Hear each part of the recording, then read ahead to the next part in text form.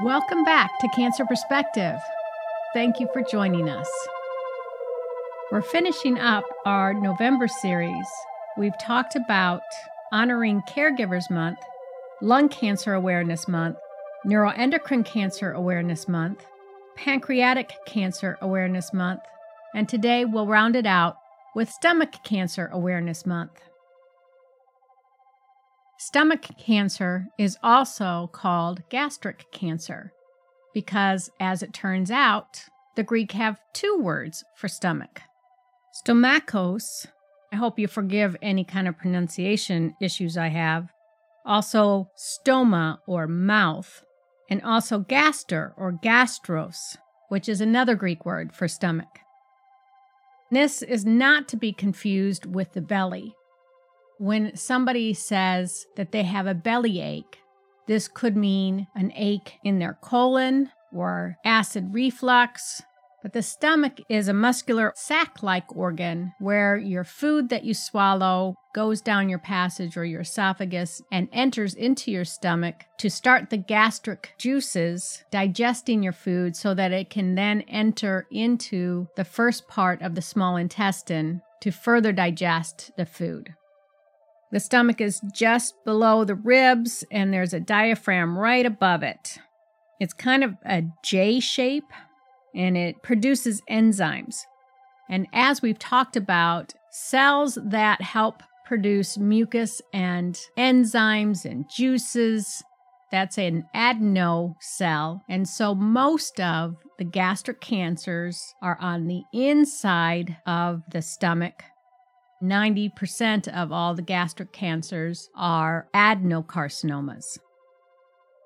Once food is digested and enters into the small intestine, the intestines then collect digestive juices from the liver and the pancreas so that the intestinal walls absorb the nutrients and send the waste products down to the large intestine. We've talked about most of these organs so far, so you can see that it gets very complicated about identifying a source of a belly ache. All of these organs are intricately linked and can cause some of the same issues. Most of the stomach cancers or gastric cancers are in the body of the sac. The top of the stomach is the cardia, and some cancers can be identified up there. Outside of the adenocarcinomas, or beginning in those mucus-producing cells, there's gastroesophageal junction adenocarcinomas, meaning the spot where the stomach links to the esophagus. Cancers in this area are more often treated as esophageal cancers, but may be treated as a stomach cancer. There's gastrointestinal neuroendocrine tumors, and we've discussed neuroendocrine tumors earlier this month. And there are gastrointestinal stromal tumors, or GIST, in the nerve cells found in the wall of the stomach and other digestive organs. These are treated more like a sarcoma. And then there's primary gastric lymphoma. It's a type of non-Hodgkin's lymphoma that starts in the stomach. These can be MALT lymphomas or mucosa-associated lymphoid tissue or a B-cell lymphoma of the stomach. And then rarely there's squamous cell carcinomas or small cell carcinomas or leiomyosarcomas that can start in the stomach and are treated very differently. There are risk factors that may increase your risk of developing cancer in different parts of the stomach. For example, Helicobacter pylori or H. pylori infections can increase the risk of cancer in the lower and middle part of the stomach, while gastroesophageal reflux or GERD disease can increase the risk in the upper part of the stomach. Having chronic inflammation in the stomach or gastritis can cause a thinning of the stomach lining. Having an infection with the Epstein-Barr virus, having an autoimmune condition called pernicious anemia, This is where the stomach and intestines can't absorb vitamin B12. And vitamin B12 helps the health and production of red blood cells. Being obese can be a risk factor for gastric cancer, and having a family history of someone who has had stomach cancer. There are genetic risk factors that you could be born with, such as familial adenomatous polyposis, familial intestinal gastric cancer, gastric adenocarcinoma and proximal polyposis of the stomach, or GAPS, hereditary diffuse gastric cancer, juvenile polyposis syndrome, Li-Fraumeni syndrome, Lynch syndrome, Peutz-Jeghers syndrome, and for some reason, having type A blood puts a person at higher risk. There has been a link to a poor diet or eating a diet that's low in fruits and vegetables or that's high in salted, smoky, poorly preserved foods. The use of tobacco.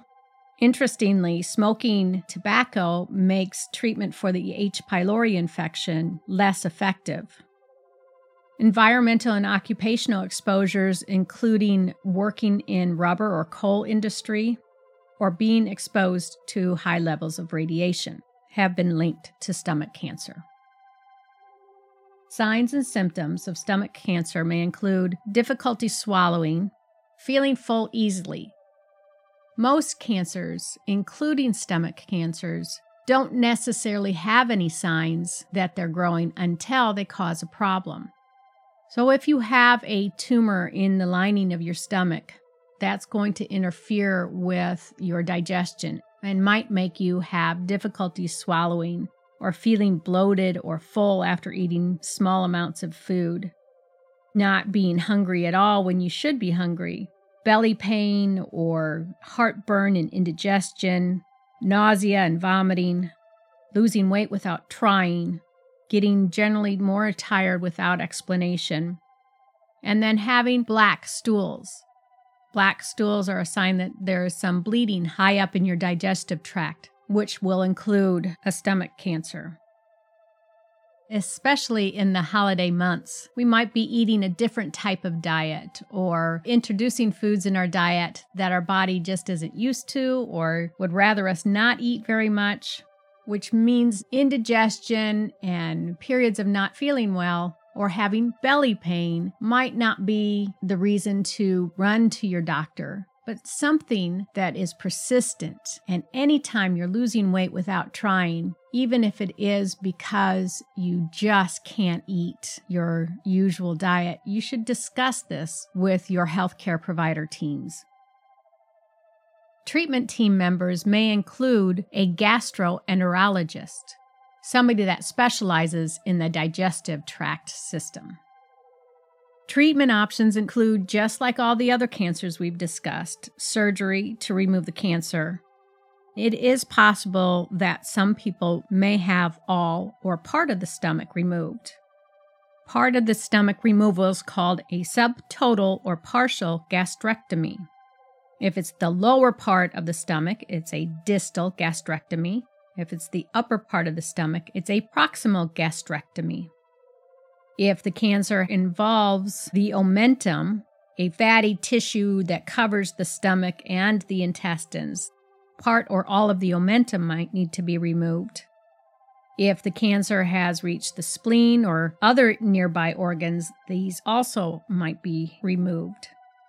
A total gastrectomy is when the surgeon removes the entire stomach, nearby lymph nodes, the omentum, and potentially the spleen or parts of the esophagus or intestines or pancreas or other nearby organs.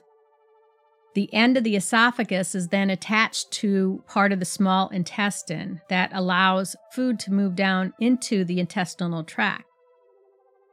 People who have had their stomach removed completely can only eat a very small amount of food at a time, and then they will be required to eat more frequently. And even though eating is easier with a partial gastrectomy, it is definitely possible to enjoy eating with a total gastrectomy. Someone with a total gastrectomy may need feeding tube to maintain their weight. If a surgeon is doing a palliative approach, meaning they're not going for the cure of the cancer, but the person with stomach cancer is having symptoms that make them feel very uncomfortable, it is possible to put a stent in to help decrease the feeling of pain in the belly or allow juices to flow a little bit easier and make the patient a little less uncomfortable. Usually stents are replaced approximately every 3 months. Radiation can potentially be an option for people with gastric or stomach cancer. There are different types of radiation. And then there is systemic therapy, or taking a pill or getting an IV, including chemotherapy, targeted therapy, or immunotherapy for stomach cancer.